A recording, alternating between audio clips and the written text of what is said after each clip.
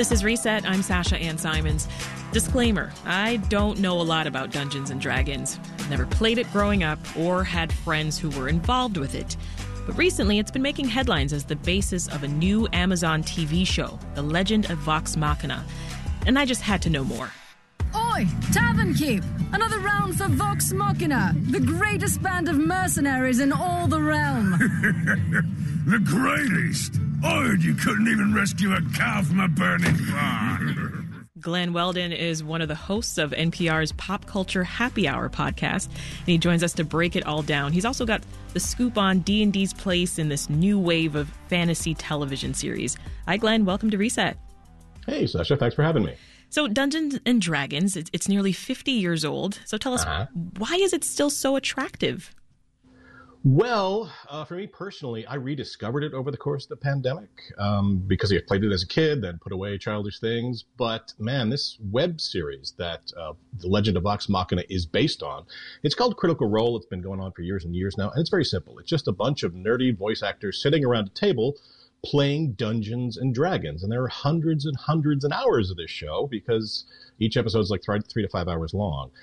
What happens in the game is that they sit around and play. And I noticed that I became a huge super fan of the show over the pandemic because it's not just people playing the game. They are sitting around the table together, cracking jokes, teasing each other, taking pee breaks. Mm-hmm. And there's all these lulls, all this dead air as they just kind of people try to figure out what spells they should use by looking at their character sheets and figuring out the math. There's a lot of math because you have to add things or subtract things from the dice rolls. It's this weird organic mess of a thing that I just love because I miss it. I miss sitting in a room with friends playing a game. The show Vox Machina is strictly what happens in the game. It's just the characters going through the world and having adventures. It's a thin slice of everything that the web series is, but it's a good one. Well, before we dive into Vox Machina, which is pretty awesome so far, I've been catching up, I want to just get to the basics of this game. Because like I said, Glenn, I don't know anything about this, right? And so you said it best. You just said it was what did you say? It was a mess of things? Yep. Because all the research I did to prepare for our conversation today, it really just taught me how complicated this game can be. And I'm still trying to wrap my mind around all the different rules here.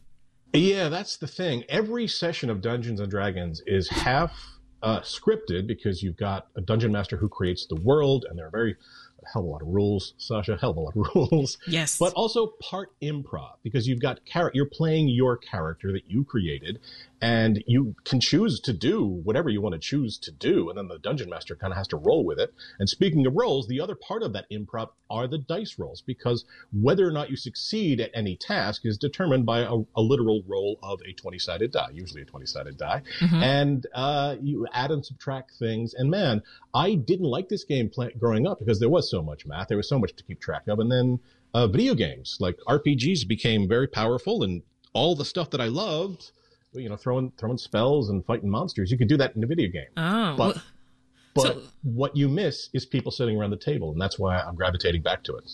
So tell me, how does a game start?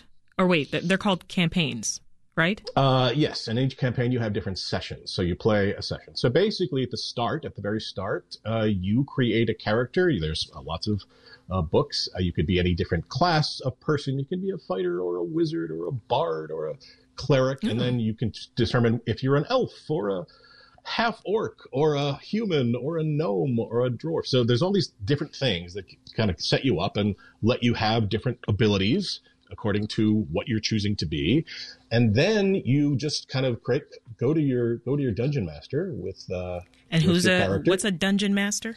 Dungeon master is the person who plans everything, creates the world that you live in, then talks you through it. So you go, and he says, okay, you're in a field, there's a castle in the distance, what do you do? And then you together, with everybody, all these members of the party around your table, you decide what you want to do, and he walks you through it, and you encounter monsters, and you get treasure. That's the basics of it. And the way it works is that you play for 3 to 5 hours, and then you break, and then a week or so later, you come back and play again. I love how you say that casually. You play for 3 to 5 hours and then you break, as if that's just how games are played for hours, typically. It's a commitment. It certainly is. But you know what, Glenn? I poke fun, but I learned that some campaigns actually can run for years. Yep, because you start out as what's called a first level character, and then as you gain experience, you get points for that experience, and the more things you do, you level up just like you would do in a video game, because it's based, video game is based on Dungeons and Dragons. So, and then you get more powerful, you get more spells, you get more armor, and the thing that happens to a lot of Dungeons and Dragons game is that has nothing to do with the game itself. It has to do with the interpersonal relations. It's a group of friends, right? And certain groups of friends have conflicts, and some stuff that happens off the table comes to the table, or people just get busy and they can't play. So you write them out of or they just opt out of the game. It's again, organic. It's messy. It's real. Have you been able to build a new community since you started playing of friends? Yeah, as a matter of fact. Now, I haven't met them because the plague, but right. We play online, and so a lot of the stuff is handled with computer, and you can the computer rolls your dice for you. But you're there, and it all depends on how good your dungeon master is.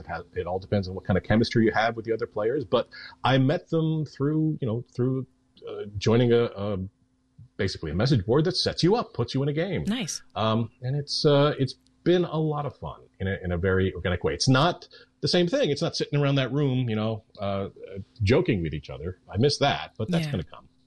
This is Reset. I'm Sasha Ann Simons. We are talking about The Legend of Vox Machina. That's a new Amazon Prime show that's based on Dungeons and Dragons. I was just getting a little lesson there on how to play from Glenn Weldon. He's one of the hosts of NPR's Pop Culture Happy Hour. So you mentioned earlier, Glenn, the new show is based on a real campaign. You talked about Critical Role. Tell us about that. Well, Critical Role is a bunch of voice actors, and that's important because they're just people in Hollywood who have a lot of experience. They're professional voice actors for video games and animated series. They come together, they're friends, and they play this game. And Matt Mercer, who is their dungeon master, is incredibly talented at creating a vast world, but he's also very talented at what's equally important in a game, is inhabiting all of the characters that the players meet. He can do different voices. He can contort his body. He can really deliver the sound effects as well. It's one of the things that makes that particular show so much fun to watch. And it's been going on for a very long time. They have done 3 different campaigns. They just recently started a 3rd one. So it's different characters in each campaign, but some of the same chemistry between these friends. And, watching them play this game and have so much fun and have delight in together when a dice roll goes their way or when it doesn't. I mean, that's the X factor in Dungeons and Dragons. Well, I want to take a listen to a clip from the show here. We have a mountain of debts and, oh God, 3 silver to our name. We need a job. Anything at this point. I mean, if protecting carts from swindlers and killing goblins for gold isn't getting us anywhere, I don't know, maybe we could try doing some good this time? Boring.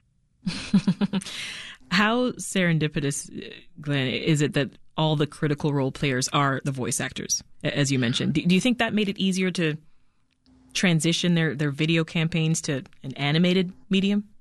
Oh, I'm sure it did. I mean, they are professional actors, so the voice acting on the show is impeccable because they're just bringing the characters that they played. What I think is good, however, is that they farmed out the story writing to somebody else. So they're not holding on to their precious characters or their storylines. Because one of the things that happens over the course of the series, and both the web series and the animated series, is that we learn more about these characters' backstories. The thing is, the web series takes, hours and hours, weeks worth of playing time for some of those stories to unspool. Here on an animated series, the demands of television are ruthless. Everything takes place within a half an hour or 2 half-hour episodes. Oh, wow. Well, do you feel, when you watch, do you feel that you get as much out of watching the animated shows as you did watching the campaign on YouTube? Well, don't get me wrong. I do like the series, the animated series. I liken it to, if you love football, you could watch the highlights and get all the information you need. You could get what happened, or you could watch the whole game. And I think most people who love football would want to watch the whole thing. The animation's great, the voice work's great, the jokes land. I sincerely hope this finds an audience among those who don't know the web series it's based on. It's an open question. I would love people to let me know if they do. Mm-hmm. Well, to that end, we know when you turn a long and complex story into a TV show, things always get left out, right? So far, would you say that the show does the campaign justice? Yes, I would. You're getting a concentrated form of these characters. You're missing, the twinkle in the eye of the actors as they do the things they do.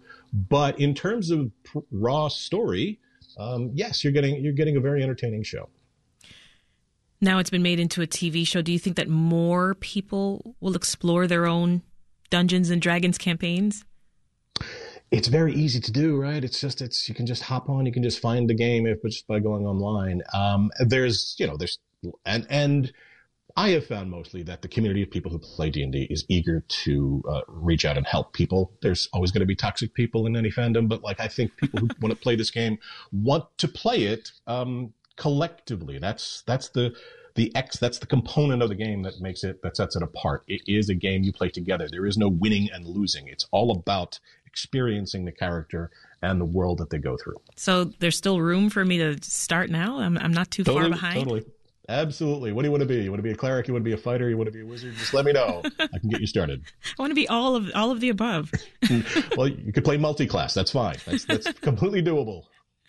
We've seen a wave of these fantasy-based shows in the past decade. I'm thinking of Game of Thrones, The Witcher, sure, possibly a new Lord of the Rings show. Talk to me about why you think now is a good time for the Legend of Vox Machina. Well, the easy answer is escape, but I don't think it's quite that. With any